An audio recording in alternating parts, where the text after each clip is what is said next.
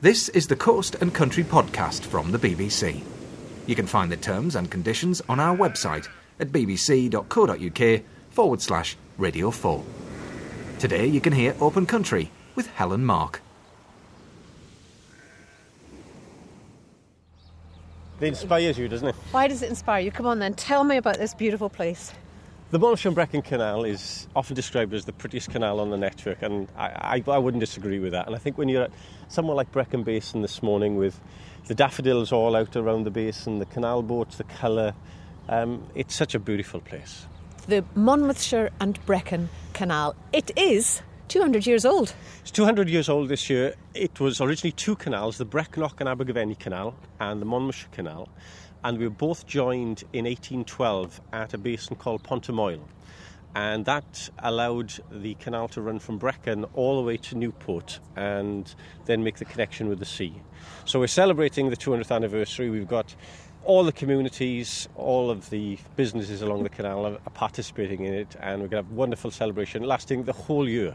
Well, I'm just here for one day to spend some time with yourself, David Morgan of British Waterways, and some of the people who are involved in the canal in different ways. And there is a reason why we're at the Brecon Basin to start our exploration for the programme. Yes, we're waiting here this morning for a special beer that's been brewed for the anniversary celebration to be delivered, and that's going to be delivered by barge to all the pubs along the canal, but it's been delivered first of all to the canal side here by horse and dray. So it's recreating what would have happened 200 years ago, which is a fantastic way of celebrating the 200th anniversary. Oh my goodness, here they are arriving now. And this carriage is being drawn by the most handsome black horse. It looks like a Shire, but it's slightly finer. It's got the long mane over its eyes. Its coat is gleaming, and it holds its head so proud. Isn't that wonderful? It's so eye-catching. Hello. Good and morning. it's Buster. I'm Buster Grant. I'm the head brewer of Brecon Brewing. And you have this special cargo on the dray, Yes. it's called. We have 8 casks of our Beacons to the Sea. And what's your intention today then, Buster? What we're going to do is load up on the good ship Tamarisk, which is down waiting for us in the basin, and we're going to progress up the canal. We've got to go to the lock at Brinock, and then we're going to offload some casks, and we're going to have a race from the lock up to... Hello, Bram. I think he's laughing at the thought of you racing anywhere. It is. And would it be all right if I just join you along the way and, if I can give you a hand with some of the casks? Just ask. Absolutely, please do. Well, we have seats at the front of the barge. We are now going to deliver some beer along this canal. And it was a canal for transporting an immense amount of goods, wasn't it? These places were vital to the development of industry. They really were the motorways of the Industrial Revolution. Most of the canals were built from 1790 onwards, and they had a very short lifespan, mainly used from 1790 to about 1850, and of course the railways then came afterwards. But for the ironworks, which were spread right across the South Wales valleys, the canal was absolutely critical to move in the iron from those ironworks. And many of the ironworks had connections with tramways that were built from the ironworks to the canal so that they could transport then to the wharfs and also bring in the raw materials as well. We're just going to make our first port of call with the beer, which is to be the rugby club. There you go. Okay. Okay, up a flight of steps. Lifting it. In we go. Roll out the barrel. Roll out the barrel. Yeah. So we're out onto the waters of the canal. The water is obviously wonderfully still and calm and clear. I can see right down to the bottom. We're reminded that, this is an older transport system by the fact that we're running alongside the modern transport system, the road just to my left-hand side as we're travelling along. But take me back a bit, to the construction of this canal. The canal was built by Thomas Dartford. And the unique thing about this Monmouthshire and Brecon Canal is that it's a canal that's actually built on a contour, because as the glacier went down this Usk Valley, it left a glacial moraine, and they actually built the canal into that material. So there's only 6 locks on this section of 35 miles from Brecon here down to 5 locks just by Cwmbran. So the unique thing about this canal is that you're level most of the way. and it's got one of the longest cruising sections of around about 25 miles on the whole of the British Waterways network, which is lock-free. And so when in the first days it was transporting heavy goods, that must have made a huge difference to the time it took to actually move them from production to selling point or whatever. It would have made it a lot clearer, because obviously you didn't have all those locks to go through, and the time factor, and like anything, time is money, isn't it? What it would have transported would have been the iron from all the iron works, agricultural goods, lime would have been transported up and down so that could have been used for a fertiliser to increase yields on the agricultural areas, because this canal's in the Brecon Beacons National Park, and it's fantastic scenery that we've got around us. But it was also a very agricultural area, so producing a lot of agricultural produce, as well as the iron and the coal and the other goods and services that were actually transported, right along the canal. So we have this stretch of water in front of us, and the sun is shining. We've got wonderful reflections in the water. The whole branch system of the trees above us you can see once again if you look down. It's beautiful, isn't it? It is, and the great thing about this canal is that because it's built on this contour, as we travel further along the canal and further down the Usk Valley towards Newport, so the canal hugs the mountainside, so you're actually looking down on the valley, and really you're an integral part of the landscape. Part of the purpose of our journey on the barge is to deliver the beer. Yes. So tell me a little bit about what we've got on board. We've got the Beacons to the Sea. It's a 4.1% pale gold, quite zesty, really refreshing beer. My mouth is watering just I was just going to say, would you like to try a little bit? Yes, let's. Yeah. Look at that, pouring out of a cask which we've set on the roof of the barge. And it's a very sort of golden honey colour, isn't it? Yeah. And a very light froth on the top, and the nose, light beer. Yep, and have a taste. Very refreshing.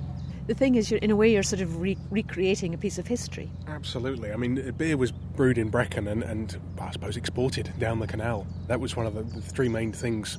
We had lime, we had coal, and we had beer. So we're very much back in the history of what the canal was originally used for. Once I get through to the other side of this bridge, I'm going to jump off, David, and find out a little bit more about the wildlife and the industrial heritage of this canal, and then I'll meet up with you later on. Okay, Helen? Yeah, see you later on.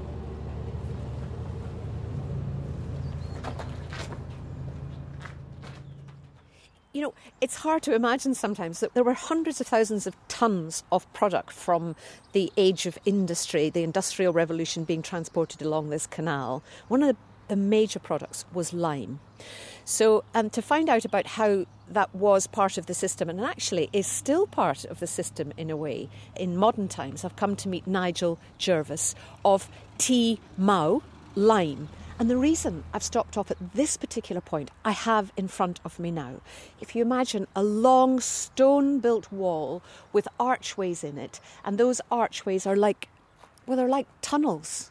This is a bank of lime kilns, and you would have a typical bank such as this where you have 4 kilns in a row. We've got the canal up above, so limestone would have been brought in, rolled out of the wagons above into the lime kilns. And the bank of 4 has a 7-day cycle, so you have 1 kiln that's being charged, 1 kiln that's being fired, 1 kiln that's cooling down, and the other kiln that's being drawn out of. And it's just, it's so typical of how vitally important this whole industry was. The core of Wales is built on its geology. It's built on the geology because what's in the ground is iron and coal and lime, and these are such vital parts that run through that whole struggle of the industrial process of Wales.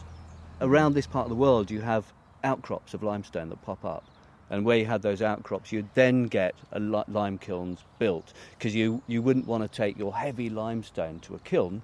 You'd build your kiln ideally closer to where your limestone is, but in a situation like this where you've got a larger process, they brought the limestone in and used gravity to drop it downhill into the top of the kiln and then roll it out onto the tram to take it away. From the waterway at the top, it was a thundering of stone down into the archway, the kiln that was to receive it at that particular time. Yeah. And then it's what happens to it, or happened to it. It comes in as calcium carbonate. It's then put into a kiln, and the kiln burns it, obviously, and that drives off water and it drives off carbon dioxide.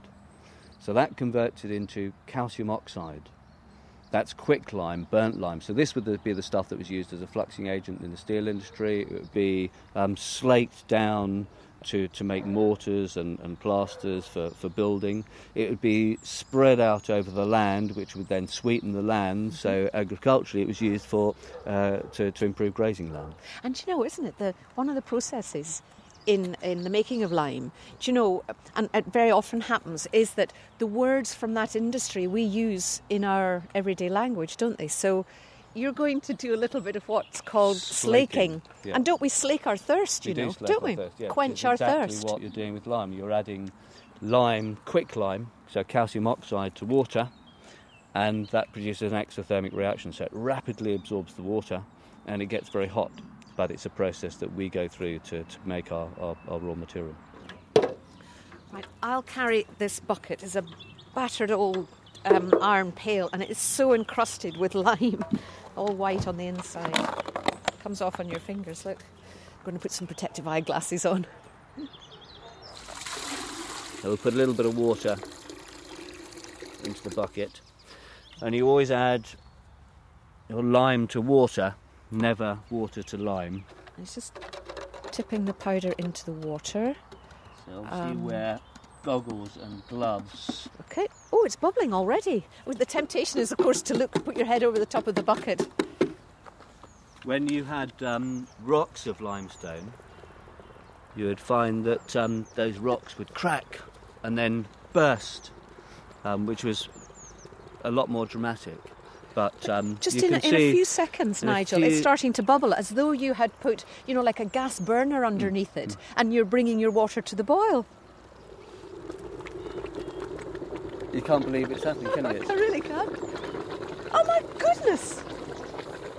So steam is rising from the bucket, and this liquid inside, this creamy, like double cream colour, is bubbling and frothing. And, because it's becoming thicker, that you get the bubbles explode into miniature craters on the top of it. And there, look, before our very eyes, it's calming down, it's hissing. And now you put the stick in, and it's solidified. You've got that beautiful creamy putty. So that putty would be usually allowed to cool and settle, and then it would be added to aggregates, to sands, to produce mortars, plasters and renders. And this is used in the canal today?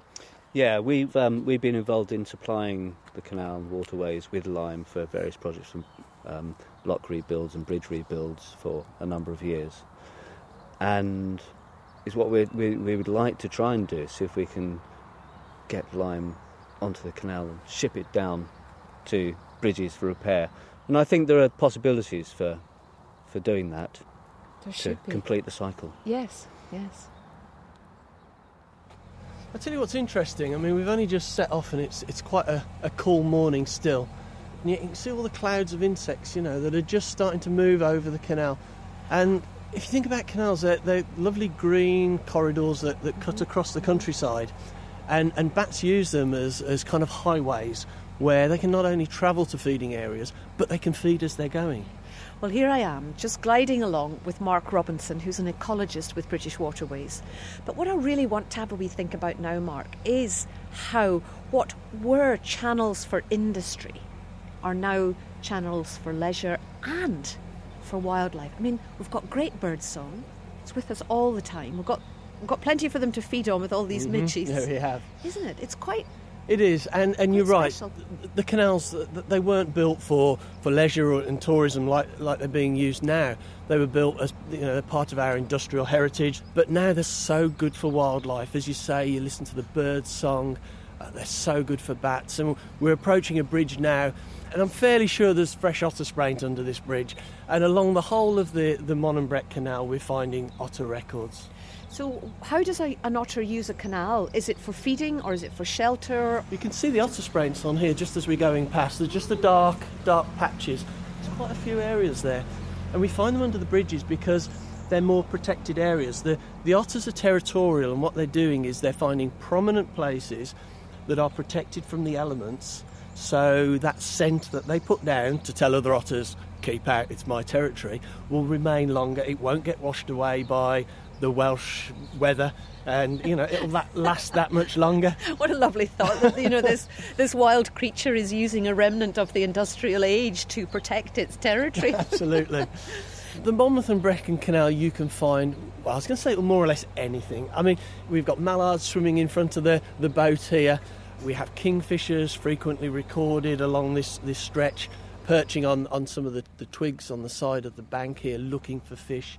And one of the beauties of the Monmouth and Brecon Canal is it runs alongside the River Usk, and the wildlife can migrate between the two sites. So the otters that are coming up and feeding in the canal will also be going down to the river, perhaps breeding on the river. What is very noticeable too is how beautifully tree-lined the canal is.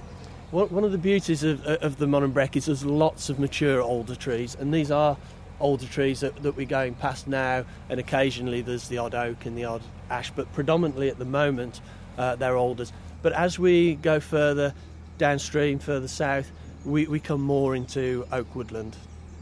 Now that's what you call the offside that you're looking at. That's right, yes. And that's got the hard edges of the canal. Whereas on the other side, Mark, you've got the soft edge where the towpath is. The grass comes right down to the water. That's right. And on the towpath side, as you say, it's a soft green kind of fringe, and the vegetation's growing in the water. I mean, it's still quite early in the season, and there's not a lot of vegetation that's grown up at the moment. But give it a couple of months and we'll have some nice sedges and rushes and water plants growing along the edge here that will give an even greater green appearance, which is really good for things like fish fry, young fish to shelter in from bigger fish. It's good for insects, dragonflies. It creates a really nice habitat. On the offside, it does have a harder edge appearance, but this in actual fact is an area of bank protection that we put in last year. 10, 20 years ago we might have come along here and just knocked steel piles in. Right. But what we've done now is we've put wooden posts in, and we've put a geotextile, which is basically a kind of a nylon mesh between the posts, and filled behind there with probably dredgings out of the canal. And then we've planted, you can see there's rushes here that are just starting to grow out of that soft bank, and the vegetation's like growing over. It's so much better for wildlife. The plants can grow a lot better. Even now, you'll see areas where the plants are starting to grow actually through that nylon mesh. So it creates a good environment for wildlife. And we're sort of slipping through the countryside at the moment, but it's this same piece of water that then will take us into the more built-up areas. One of the beauties of the canal, one of the things that really excites me about the canals, is this green highway, this green network. And even where the canals pass through towns, and some of our other canals pass through some of the bigger, more built-up areas, they take that green wildlife corridor with them. And I know I'm biased because I work on this stretch of canal, but this has to be one of the nicest we have in the country. It really does. When you think about these canals as transport highways, they had to get the goods down to the actual water. And to find out more about how they did that and how they used the landscape to get goods down onto the canal, I've come to Llanfoist Wharf, which is in the Blaenavon World Heritage Site area. And if I was to do this by barge, it would take me about a day and a half of cruising. So I've had to jump in the car and take the roadway. And I've come here to meet Ceri Cadwallader. Hello. Now, explain to me, we've walked up the hillside, we've got the canal below us. How did they move goods about?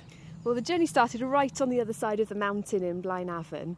Material would have been, so the coal, the iron and actually the limestone from the quarries up on the mountain would have been loaded onto trams that were horse-drawn. Originally there was a tunnel that went underneath the mountain that was 3/4 of a mile long. So it would come through the tunnel, through the mountain. And then on a relatively flat surface up on the top? Absolutely. And then later on they started to take it over the top. Once it reached the top, they had to drop down quite steeply on this side to reach the canal. And they used a system of inclines, so these very steep slopes with the trams on. They couldn't use a horse on this sort of gradient, so they used instead a counterweight system. So the heavier trams coming down to unload at the wharf would pull the empties back up the hill to be reloaded. Filled, and so it went on. And as we look up the hillside now, we have a wonderful forest that surrounds us, natural woodlands, birdsong, that would have been Absolutely. deadened by the sound of trucks like this. You've got one here. This is a replica of what they would have looked like. A sort of a wooden trough, maybe about 3 times the size of a wheelbarrow, so not huge, and then linked together and on these tramways. It's an amazing feat of engineering, and actually when you're on the top now, I mean, it's a beautiful day today, but sometimes it can be quite a bleak sort of landscape. It was quite impressive that these people managed to engineer their way across it and travel these distances to reach the canal on this side of the mountain. And who was doing the work? Well, before the industries of Blaenavon developed, there was a very, very small population. There wasn't a town at all. It was really just a rural farming valley.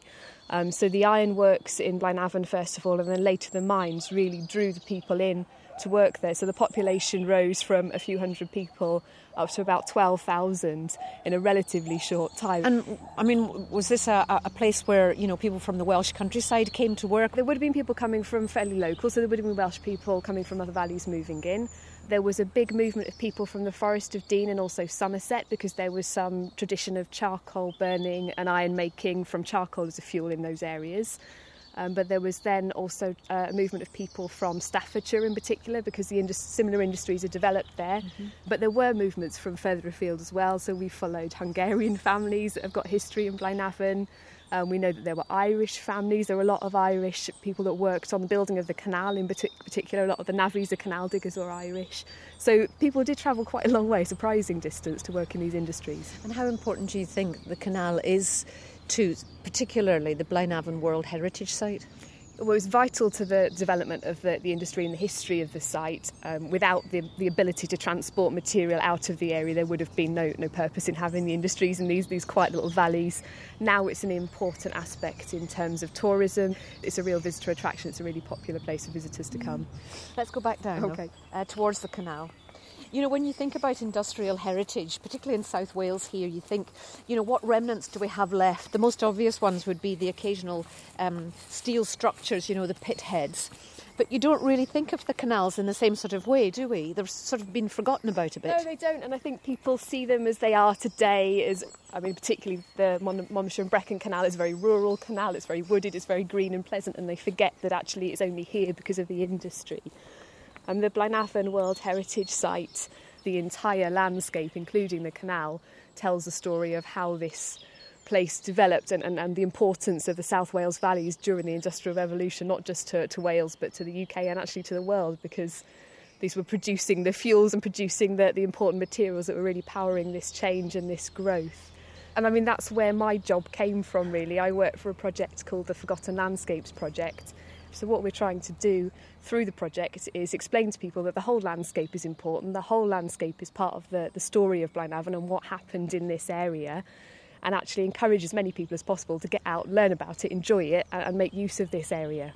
Now, I have to jump back in the car and catch up with David and Buster again, because there's some very important work to do with a barrel of beer. I see. David, with British Waterways, you're going to be coordinating all the bicentenary celebrations, aren't you? All the way along the canal. All the way along the canal for the whole year. We saw the opportunity for communities right along the whole length of the canal to celebrate in whatever way they wanted to. Because were people disconnected from their canal? I think it's inevitable that can become part of it, and the opportunity with this celebration was to reconnect those communities, to say it's very much about your canal and the way that you want to celebrate it. Well, I've reached the end of my journey with you, David. And you and I are going to be involved in this barrel rolling. Yes, we've got press ganged, haven't we? We got press ganged into that. But that's all right. We'll do fine. We'll do our best. Hill. But I'm thinking so much work has been done to bring the canal to how it is now, but it never rests. What happened with the canal was that during the 60s onwards, then many bridges were built along the canal. We have urbanisation encroaching on the canal, so lots of the canal sections are cut off. But over the years, sections are being rewatered and redone, and it's about opening up those blockages, and that's an ongoing restoration programme which lots of bodies are engaged and involved with. If we can continue this restoration right the way down to Newport, then we can see what a valuable asset the canal is to not just South Wales but to Wales and its heritage. Right, roll those sleeves up. We've got some work to do, David. I think we have, and it's uphill. Ready, steady, go! Come on, David!